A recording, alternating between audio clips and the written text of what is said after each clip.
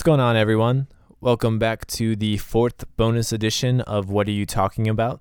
This is the fourth and final bonus edition talking about the NCAA Men's College Basketball Tournament. March Madness is officially over. If you want to hear what we had to say in terms of predictions and brackets and our review of the first four rounds, we have three bonus editions currently on iTunes. Go check those out. There's some good stuff in there.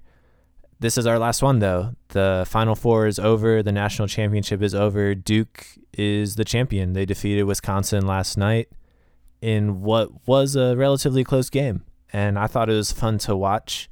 Chris, I know you have an opinion about it, but let's just talk about the game at first. I thought it was a really good game. Kaminsky brought it, 20 points, over 10 rebounds. He was definitely a force for Wisconsin that gave Okafor and Winslow a lot of trouble.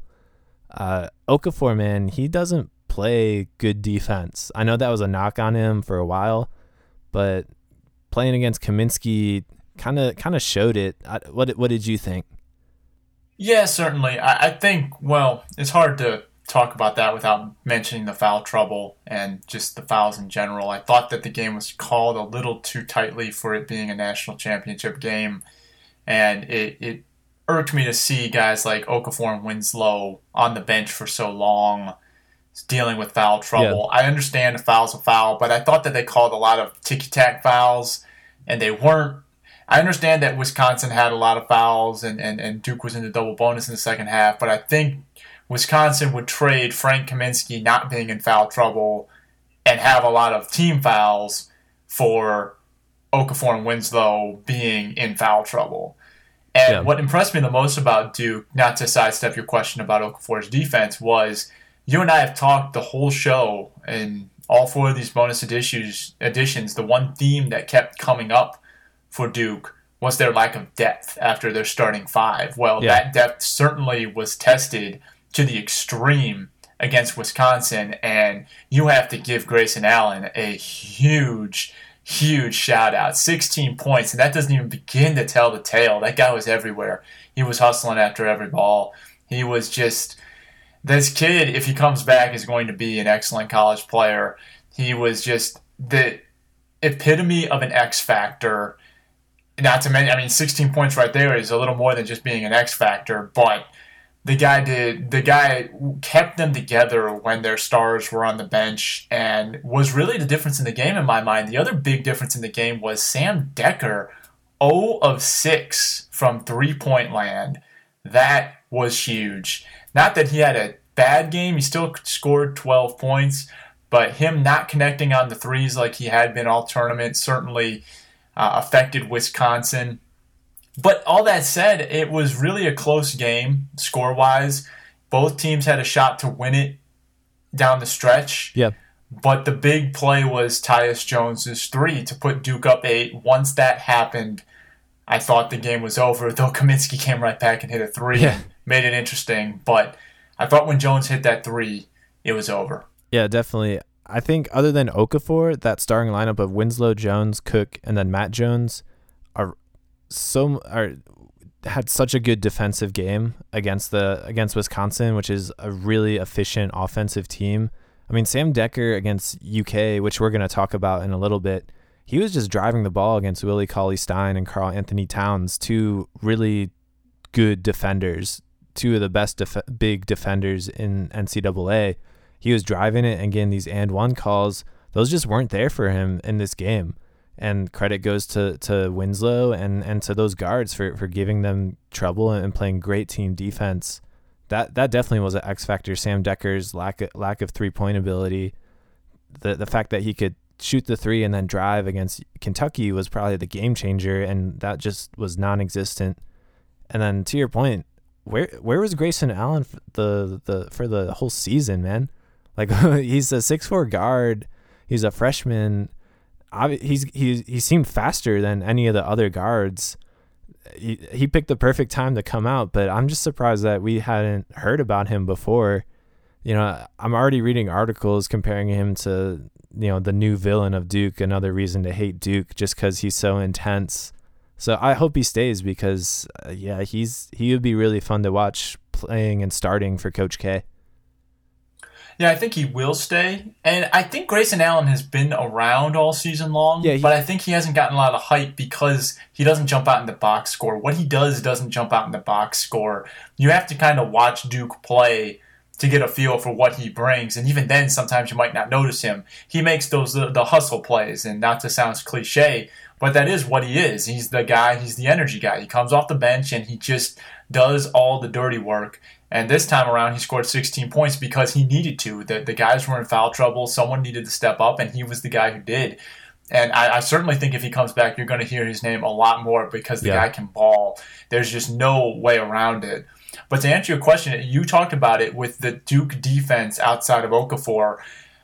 I could see them posing a different challenge than Kentucky. Kentucky, we talked about in the preview story, Notre Dame showed that their big guys struggle when you stretch them out. Yeah. That they struggle to guard on the perimeter. They are great interior defenders, but when you get them out on the perimeter, it's trouble. Yeah. Duke is not that way. Justice Winslow can guard inside and outside and do everything. Yeah. And I knew that, and I think we both knew, that he was going to be a nightmare for anyone who had to play him, be it, well, definitely Michigan State, but be it Kentucky or Wisconsin. And when I saw Wisconsin-Duke, I knew Wisconsin wasn't going to have the same kind of things they had against Kentucky because they had a guy who could come out and guard against Decker. So that matchup was very intriguing to me, and obviously Justice Winslow prevailed in holding him for the most part 0 for 6 3-point range. Obviously didn't guard the whole game because he was in foul trouble. But yeah, I agree. That was really the key to the game. Or one of the biggest keys to the game was Decker just not able to be as impactful. Even though he scored 12 points, you felt that he didn't leave a mark on the game.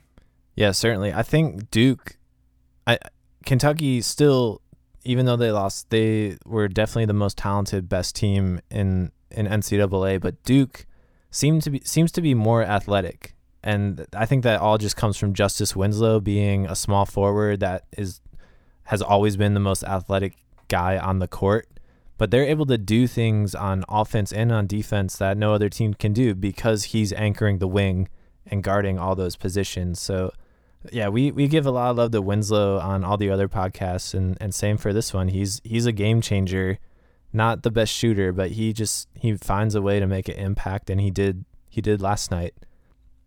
Yeah, certainly. And, with Jahlil Okafor's defense, obviously it was a knock on him for a while, but let's also be real. He was guarding Frank Kaminsky, who just won Player of the Year by most media outlets. Tough assignment for anyone. Oh, yeah. You got to give Frank a lot of credit. The guy is such a versatile scorer, inside, outside, upside down. It seems like he can do anything. He did the same to Kentucky. And it certainly hurt Okafor that he was in foul trouble the whole game because you couldn't be as aggressive as Kaminsky or in guarding Kaminsky. So that's definitely just a monumental challenge for anyone. I'm not, I'm not making excuses for Okafor, but let's also look at who he was guarding. It's just a tall order for anyone who has to take him on. Yeah. It'll be interesting to see how Frank Kaminsky does as a pro. I mean, he's 7 foot, he can shoot, he can guard inside, outside. I do think he needs to bulk up just a little bit in order to take some of the poundings in the post that he's going to be asked to do. But I certainly think, I think if you play him at power forward and make him a 7 foot kind of Dirk Nowitzki type player, that's scary. The stretch big men are hard to come by in the NBA, and I certainly think he has all the tools to be a very strong player in the league. Yeah, it'll be interesting for sure, and this tournament definitely raised his profile, and that gives me concern because he's probably going to be drafted maybe 10 spots higher than he should. That means he's going to be drafted to a team that finished 10 spots lower than the team that should take him, and it's always good for a guy that needs some development to land on what is a decent to good team. So I do think a lot of the pressure to make Kaminsky a good player falls on the team that takes him, and it just depends like what situation he lands in. But he definitely has the tools to be a really good, talented NBA player, and I really enjoyed watching him play this tournament. It's a shame that he wasn't able to cap off the season with a win, but still, he was lights out and brought it every single game. No, certainly. And I also think the other two guys who are kind of blue chip prospects were on Duke and Winslow and Okafor. Okafor, arguably the number one overall pick. If you watch the tournament, you could see him offensively. He's got it all. The guy is just a beast in the post. Yep. He can score in so many different ways. And his hands are enormous. Against Michigan State, he grabbed that rebound out of midair. It was insane. I mean, ridiculous. The guy is a beast. Obviously, he has to work on defense, but if I want a prospect who is polished offensively. You can teach effort, you can teach defense. You can't teach some of the things that Okafor naturally does. I think he's going to be a very good pro. Yeah. And Justice Winslow is going to be an interesting one because he could be one of those guys who looks really good in college, but doesn't translate to the pros. And it would be a shame if he doesn't. I hope I'm wrong. But I remember a kid named Michael Kidd-Gilchrist who he reminds me of him. He was that similar wing type, lockdown college guy for Kentucky a couple years ago when they won the national title. And I hope that he has a better career than Kidd-Gilchrist has had so far. But these wing guys sometimes are hard to project because they're playing, they might be undersized or whatnot. I watch Winslow play, and I think, how could he not have success in the NBA? He's just so athletic and such a beast, but you know what? It's tough. It's a tough league to transition to because, if you don't have the certain prototypical measurements or whatnot, it's very easy to not make it. Yeah. Well, Kidd-Gilchrist actually is making progress, and I think him and Winslow share a lot of similarities, and their glaring weakness is their jump shot, which is pretty much non-existent coming out of college for both of them. Kidd-Gilchrist is actually finally starting to find a jump shot, and he's still the defender that we knew him. So that is a very good comparison, and it's still a little unfair. I mean, he would be a senior in college right now, so he's only 21. He still has time to develop, but I agree with you. I hope he doesn't. I hope Winslow takes a better trajectory and develops a little quicker and maintains that level of excitement from day one, because I loved watching him play. He was one of the best players I've watched, most fun player to watch in a while. I really enjoyed playing. We haven't talked about my X factor in this game though. Oh. And that is Mike Krzyzewski, who just won his 5th national championship. When Bo Ryan was hired to coach Wisconsin in 2001, Coach K had already won his 3rd national title. This dude is not only the best coach in college basketball, he's the best basketball coach we've seen in the last 20 years. I mean, the different ways he's won national titles, from the dynasty in the 90s to the seniors leading them in 2001 and 2010, to now he's done it with the one and dones of Tyus Jones, Okafor, and Justice Winslow. He just knows how to coach. And the first half of this game, Wisconsin had 2 personal fouls. The second half, they had 13. I have to give some credit to poor officiating, which I think that's where we're going to go to next in the topic of this podcast. But I have to give some credit to poor officiating or questionable officiating. But another half has to be Coach K, the best coach in the game, harping on those refs, talking to those refs, and the refs have to listen to him. I mean, this is the best coach in basketball. I mean, I would be swayed by Coach K, and I think that definitely was a factor, and I think that's what ultimately led to Duke pulling away and overcoming what was an 8-point deficit halfway through the second half. Well, anyone who doesn't like Duke just smiled big at what you said there, because you kind of gave them fuel to the whole refs love Duke conspiracy theory. But when you look at the foul disparity in the second half, how can you not, kind of at least think that? I don't believe it, but how can you not at least think it a little bit? Well, I mean, if anyone thinks that there isn't a favor to high-profile athletes and coaches in terms of foul calling, they're foolish. I mean, look at the NBA. Oh, I agree with you. Dwayne Wade won a championship because of the fouls that got called on him that wouldn't get called on anybody else. It's there in college. Coach K, that's an advantage that they have. That's why these coaches keep winning, it's because they're building their reputation up and they're reaping the benefits of it in recruiting and winning and in getting calls for them. It's a fact. I'm sorry. No, I agree with you. I mean, the officiating fouls and calls are always going to be a little bit subjective. They're always going to have a little bit of the human element into them. And I agree. You know, Wisconsin's foul disparity in the second half was ridiculous. But at the same time, Duke had its own foul trouble too. I mean, Okafor and Winslow were sitting on the bench for most of that second half. Yeah. I mean, they did not play very much. I mean, Okafor only had 22 minutes. Winslow had 32. But, I mean, Decker and Kaminsky playing 34 and 39 minutes. I mean, that is a huge advantage for Wisconsin to have their two stars play that many more minutes than Okafor and Winslow. If you had just told me that blind going into the game, I would have said Wisconsin's going to win by 15 points. I mean, there's just no way that Duke could match up with that. And so I do think that I don't think it was officiated well. I think it was officiated way too tight on both ends. I want to see Okafor and Winslow play more. Yeah. And I don't want to see Wisconsin just getting piled up with all these weak sauce calls. I mean, I think I texted you at one point. I'm like, this is unwatchable, man. Like, it's just ticky-tack after ticky-tack, man. This is the national championship game.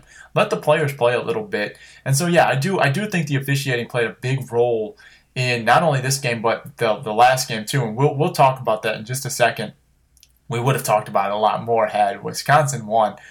But, yeah, no, I agree with you. I think that the officiating definitely played a big role in the game. And a lot of people on social media, a lot of reputable sources on social media would agree with you as well. Yeah, I think, Coach K deserves credit, man. Like, not everyone can do what he does, and in terms of getting the calls and then inserting Grayson Allen at just the right time to spark the team. I think this was, of all the Duke teams that he's coached, one of his best coaching jobs this tournament. Oh, certainly. Coach K is the best coach in college basketball by far. Best coach in basketball is tough because while he had success in the Olympics, it's hard for me to say that he trumps Popovich in the sense that Popovich is doing it in the NBA. But I do think Coach K would have success in the NBA. Obviously, you have to be on the right franchise, but I think he could coach in the NBA. I certainly think he could make it in the NBA. He's not going in the NBA at this point in his career. He has the taste of the pros with the Olympics and the college game, so he's got a nice gig, but I think he could make it in the NBA. I do too. I think, especially at this point, he's so well respected by any basketball player that he might be the first coach that would be able to recruit a team single-handedly to play for him. I mean, he's beloved by any American basketball player at this point. I mean, if you're the Lakers or the Knicks right now, you would love to have him coming into this super cap era. He'd be like, you thought Pat Riley recruited a big three. Coach K would recruit a big six. Yeah. Oh yeah, I mean, he could recruit just out of his school's alumni and have a really good team, and then factor in the FIBA championships and the Olympic teams that he's coached. Yeah, there'd definitely be some guys that would, walk over to play for Coach K in the NBA, but I don't think that's ever going to happen. He's an institution at Duke at this point, and he's getting old too. People don't realize that he pretty much built Duke up. Duke only has 5 titles, and Coach K has them all. Yeah, I mean, it took him 11 years to get to his first national championship. He was the Duke coach in 1980, which is an insanely long time. Yeah, I mean, how many institutions has that kind of patience for a guy? I don't think expectations were at high in Duke back then. No. But still, I mean, well, his successor 11 years is a long time. His successor isn't going to get that much time. Oh, certainly not. His successor is going to have to be what John Calipari was in Kentucky. He's turned that into a monstrous job. I mean, yeah, there is no patience at Duke anymore. No, sir. But the national championship, aside from the officiating, had its little bit of controversy in before Tyus Jones hit that huge three to go up 8.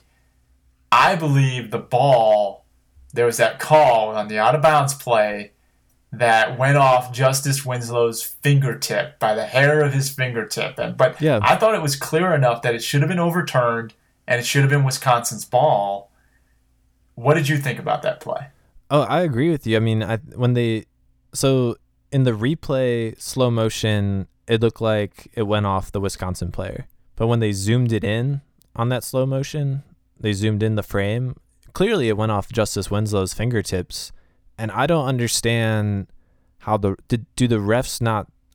My understanding was that the refs get the feed that we see, like the same things that we're watching. The refs are watching that as well, so I don't understand how they can miss that, and it gives me pause to question some, like, we're going to talk about a couple of things that were reviewed in the Kentucky game. I don't know if they're seeing the same things that we're seeing, because that seemed pretty clear to me. And that's definitely a game changer. I think that is a really big game changer. I actually don't think they get the same feeds as we do. I don't think they can see all the things CBS can do to the film. Okay. Well, that would explain it, but then that leads me to question, why can't they? Yeah, no, that's another legitimate question. But I'm pretty sure they don't. And I don't understand why. I don't understand why, when 20 million people or however many people viewed that telecast can see something clearly, the refs can't get the same advantages.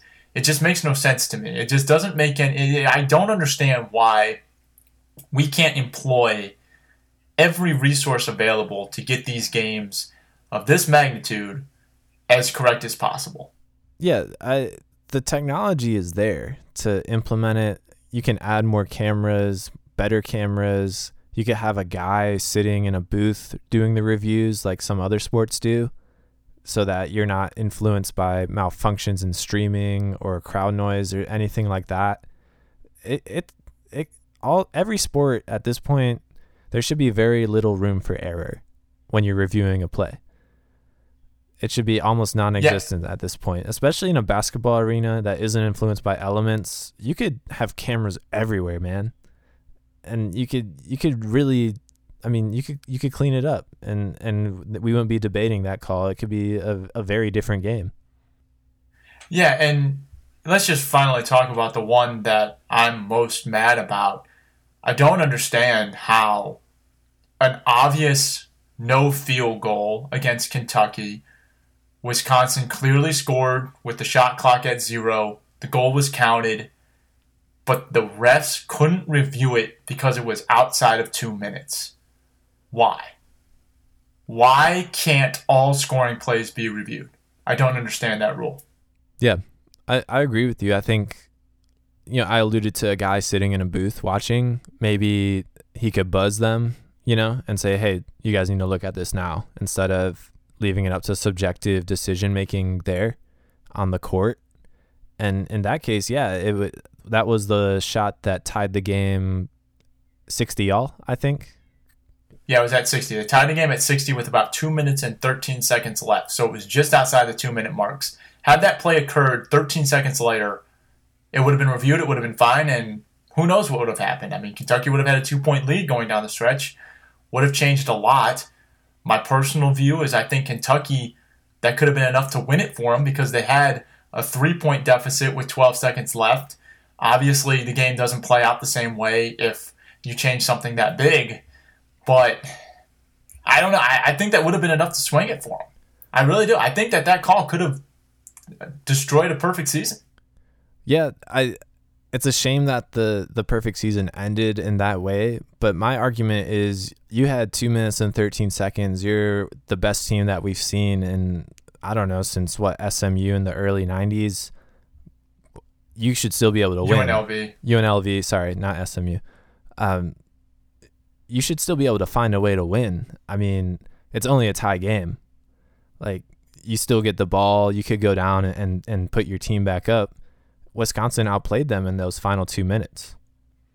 No, I mean, I'm not saying that they didn't have their chance to win. And ultimately, you're right. I mean, you still had 2 minutes left. And the way I view it is, you got to just play on. But at the same time, it does irk me that at a game of this level, the Final Four allowed a bucket to be scored that shouldn't have counted. Yeah. I mean, I feel like there would be more outcry about this if Kentucky had won and had the aid of a bucket that didn't count. I feel like people would care a lot more about this if Kentucky had benefited from it. And I think the fact that a lot of people wanted Kentucky to lose, they're willing to overlook just how they lost. Certainly, the game was won on the floor, but at the same time, it was a little cheapened for me in the sense that a team benefited from 2 free points. Yeah. To put this in perspective, I just want to make one more point here. After the Notre Dame game, there was a guy who took a video. Okay, to put some context here, Kentucky was awarded a field goal erroneously in the Notre Dame game. But at the commercial break, it was corrected. I think it was only the telecast that did it too. But either way, this guy, he edited a video to show that Kentucky's field goal didn't go in, but they scored it. And then he posed the question, did Kentucky get a fake field goal? And then he got destroyed in the comment thread by saying, yeah, keep watching, they corrected it. And everyone called him out on it. But if someone's willing to go to that great of lengths just to tear down Kentucky, imagine what someone would do if Kentucky had won the way Wisconsin did with that extra bucket that shouldn't have counted. It would be Armageddon. It would be Armageddon, and people would be caring about this issue way more than they do. And I just don't understand why people don't see the problem with a team getting 2 free points. To me, it's just a terrible, terrible thing. Yeah, I agree with you. There's some Kentucky bias, but I think a lot of people see kind of karma evening out with the Trey Lyles no call, which was where he slapped Josh Gasser in the face about 3 minutes before the no call on the shot clock. And they reviewed that, and they said no call, even though he clearly just slapped him in the face. That should have been a flagrant foul, at least, maybe a flagrant 2. I don't think it should have been a flagrant 2. I think it should have been a flagrant 1. I don't think it was a malicious move. I think they were still making a play. If I remember correctly, they were both in the air. No, they were in a box-out position. The ball bounced off the rim and was nowhere near either of them. And they were kind of tangled up, and he just threw his arm from what was like waist level all the way up to his face. Like, I don't think there's any real argument for incidental contact. I think what happened was they watched it so many times in slow motion, they forgot to view it in real time. No, the thing is, I'm not saying it wasn't incidental contact. I'm saying it wasn't malicious contact. For flagrant 2, You have to actually have a malicious intent.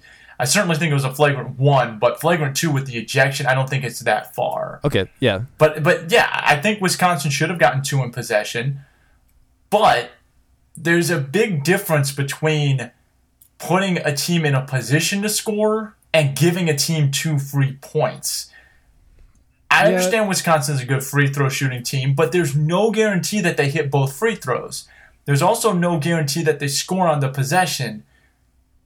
I don't think it's just karma evening out, because I think calls like that don't get called for both teams. Maybe not a flagrant, but I certainly think that there were things Wisconsin did throughout the course of the game that they got away with that could have influenced the game had they would have been called, either by putting kids in foul trouble, giving Kentucky momentum, whatever.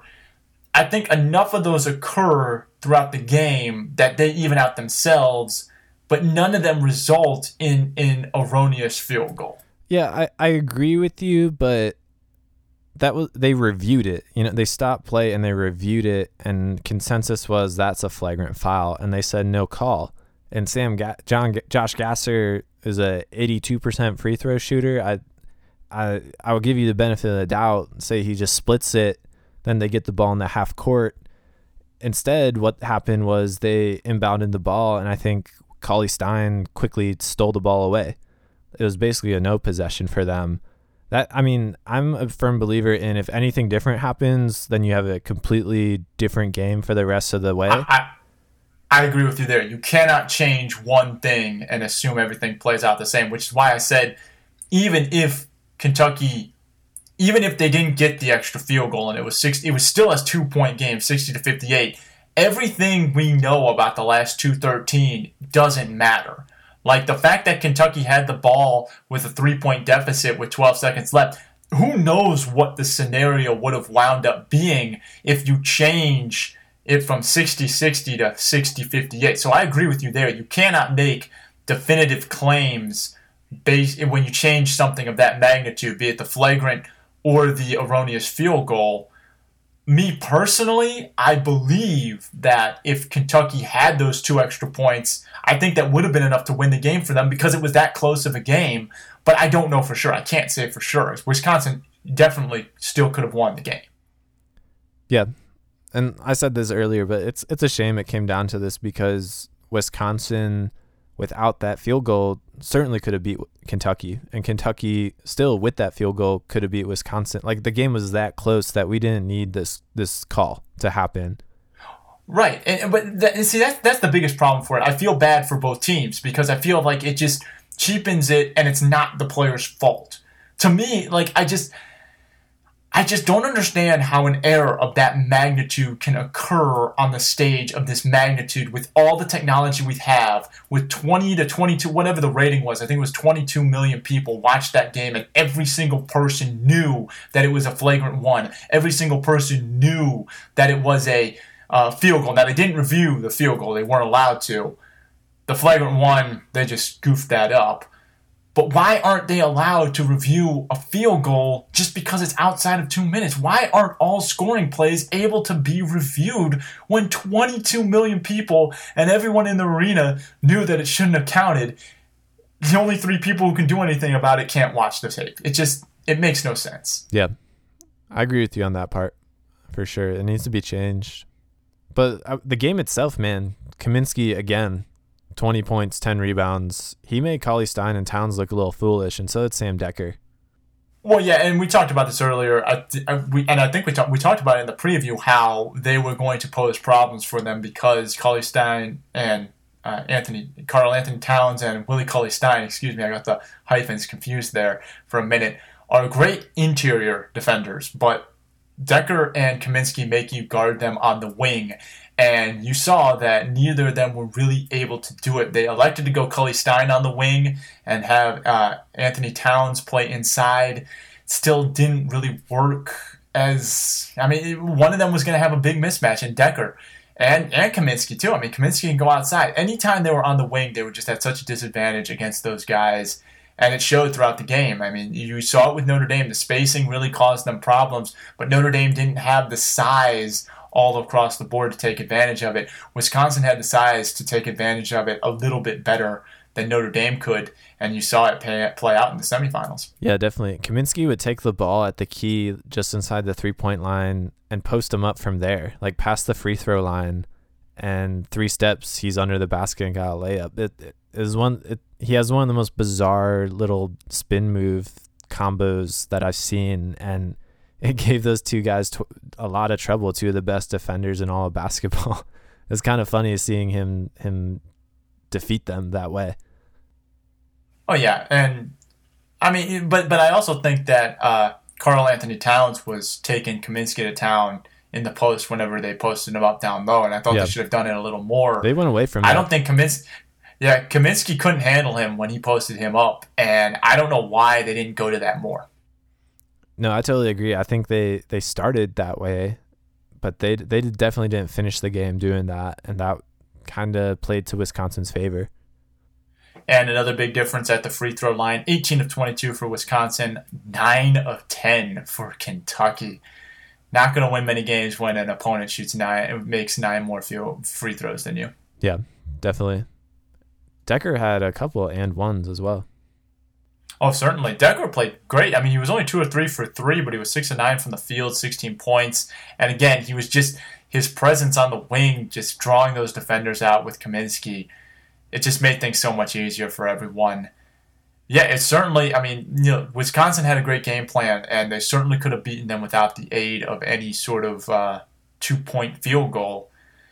I don't want to drum this up again, but it's just a shame that it had to happen that way, because it shouldn't have happened that way. With all the technology we have, why does the Final Four have to have such a glaring... I mean, really, it's a basic error. I mean, counting a field goal that shouldn't have counted should not happen at this level of tournament. Yeah, for sure. I agree with you. So let me ask you, what if Kentucky played Duke who would have won? I honestly don't know. I think both of them could have won. I certainly think both of them could have won. I actually think Duke would have won.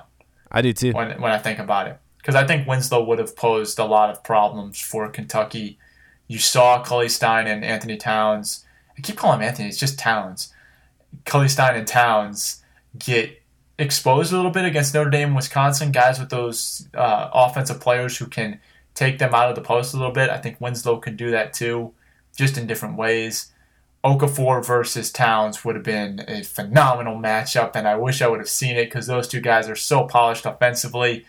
Would have been great, but yeah, I don't know. I think I would. I think Duke still would have won, but we'll never know. If Kentucky gets by Wisconsin, they certainly could have beaten Duke. Yeah, I think all three of those teams could easily have been the champion, but I would have put my money on Duke if I had to. I think it's weird saying it, but I think they were more athletic than what Kentucky is. Hey, it's like I said last week in our preview podcast. As long as Duke beats Michigan State, we're going to get two good games, and we got two good close games. And Michigan State showed that they were the clear underdog in that 20-point beatdown. But still, shout out to them for getting that far. Everything we said would go wrong went wrong. Their free throw shooting, their big guys getting in foul trouble, Duke being able to do what they can do, only better. It was clear that they were overmatched, but hey, you know what? Props to Tom Izzo, props to Michigan State for showing once again why Tom Izzo is one of the best coaches in college basketball. Yeah, definitely. It was a good run, but they ran into the eventual champion, and they got beat, as we said. Joe Lunardi already has a bracketology out for next year. That's ridiculous. Yeah, he's got 1 through 6. He's got the field of 68 projected right now. I'd like to see him stay true to that in a year.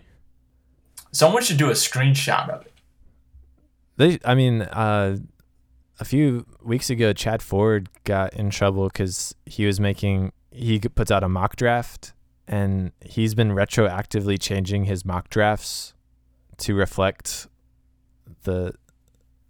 who is playing better in real time. Like he elevated Giannis farther up than what he had him ranked in his mock draft. So like he would release a mock draft on like March 3rd, and then on March 10th change the March 3rd mock draft? No, so he would release a mock draft in like 2012, the 2012 mock draft that he was sticking by. Now in this year in 2015, he's going back and adjusting his mock draft to make himself look better. Wow. And it's not I say Chad Ford, but it's Chad Ford's mock draft that is being changed. It could be ESPN, it could be somebody, but it's been happening. He got called out. Right. It certainly may not actually be Chad Ford, but that's bad. Whoever's doing that. Yeah, I think they stopped. That's not cool. And in this day and age, you can't get away with anything. Like Deadspin, I feel like just has someone printing screens of everything ESPN said just so they can write an article about someone contradicting themselves. Yeah. Yeah, definitely. So you can't get away with any of that. All right. So who do you think will be the best NBA pro of the guys who played in the Final Four this weekend? Just of the 4 teams that we saw this weekend. I think Okafor, just because of the offensive package that he brings. I said that he's a terrible defender, and I'm standing by it, but you don't see a center come into the league at 19 with the arsenal of offensive moves that he has. More often than not, you see a center come in with the package that Cauley Stein has or Towns have, which is really athletic, really good defense, but the post game's lacking. And, look, I think the nightmare scenario, which isn't too bad, is Dwight Howard, who we're still waiting to develop a post game. Whereas Okafor, you can adjust for his defense, and his offense is going to skyrocket in what is an offensive league. So, yeah, I'm sticking with Okafor. Well, first off, if Dwight Howard's your nightmare scenario, that's a pretty good nightmare. Yeah, I know. It's not a nightmare, but we've been waiting on him to have an offensive game for, I don't know, 5 years now. 5? He's been in since 2004, man. Well, I mean, like he's elevated to No, this. I understand. Yeah. I understand. But he can dunk, though. That's his offensive game. He can dunk. Yeah. No, I agree. I think Okafor is the best. I think he will have the best career because I think he has, like you said, he has such an arsenal of post moves. You can teach defense a lot easier than you can teach offense. I think he's going to come right now. I think he's going to be the number 1 overall pick. And just think about this nightmare scenario. What if he goes to Minnesota, paired up with Andrew Wiggins? What if the Lakers win the number 1 overall pick and he's paired up with Kobe Bryant and they also have Julius Randle there? That'll be interesting if the Lakers get the number 1 pick because Julius Randle plays center, I do believe. And He's a power forward. or power forward. Well, yeah, so he could play off of Okafor. That'd be pretty cool. Yeah, pretty good. There's some intriguing teams at the top of the draft. I mean, just think about this. The 76ers could have the number 1 pick. And are they going to take a center? You know, it'll be interesting. Right, they've got 2, Embiid and Noel. Noel's tearing it up this year. Yeah, he's doing well. Yeah, it'll be interesting. This is a good draft and some good talented teams. I mean, the Wiggins center combination would be nice, and I fear for the youth that get drafted to go play with Kobe, but it's always fun to see Kobe tear into somebody. Oh, yeah. But they won't have to deal with Kobe much longer. I think he's only got 1 more year left or so. Yeah, I agree. All right, man. Final thoughts on March Madness? Well, Kentucky didn't do it. I think that's the main storyline. They didn't go undefeated, and then it ended pretty whitewash, you know, with the controversy and with 3 number 1 seeds vying for that national championship. But the beginning was awesome. It's why it's March Madness, and Kentucky losing again is why it's March Madness. I think it overall was a great tournament. It ended a little weak just because of the officiating, but a great tournament and a lot of history was made for sure. Yeah, the ending was a little weak, but 2 thoughts in my mind. The Elite Eight was amazing. That's still one of my favorite rounds this year. I just thought the slate of games were awesome, and they were all very well played. And Coach K, man, he is worth $1,000 because he gets his 1,000th win, and then he wins the national title. So this guy is just living on cloud 9 right now. He's cementing himself as the best coach in college basketball, arguably the best college coach of all time. How can you argue with the all-time wins leader? Only 1 to 1,000 wins, 5 national titles. The guy is phenomenal, and all I can say is I hope that nothing bad comes out about him, that he doesn't have to vacate half of those wins, and he doesn't get torn down. Can one person escape this thing clean for crying out loud? Like, really, I just don't want it to happen. Yeah. I know there are a lot of Duke haters out there, but I really just hope that for once someone is doing something great and without any sort of anything tarnishing it, that he's actually doing it legitimately. So Coach K, please be clean and please just keep doing what you're doing and winning, because I like Duke. I got nothing against Duke, and it's fun to see him coach and fun to see them play. Certainly, yeah. I'm definitely happy for Coach K.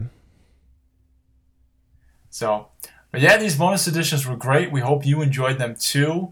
Talked a ton about March Madness. Hopefully we'll do this again next year. We're probably going to be working on some more bonus content for you guys in the future. But yeah, this was fun. Thank you for your support once again. Please follow us on Twitter, FenleyRD Sports. Visit our website, FenleyRoadSports.com. We got the Power 10. We got our blogs. We got, of course, the podcast, and subscribe via iTunes. We always appreciate your support. We're glad that you guys are listening. Please come back next week because the NBA is revving up. NFL draft's right around the corner. The Masters, a lot to talk about as usual in the world of sports. But for now, we're going to have to say goodbye. So, Bob, it was great doing this again, and talk to you next week. All right, see you, Chris. All right, man. Take it easy.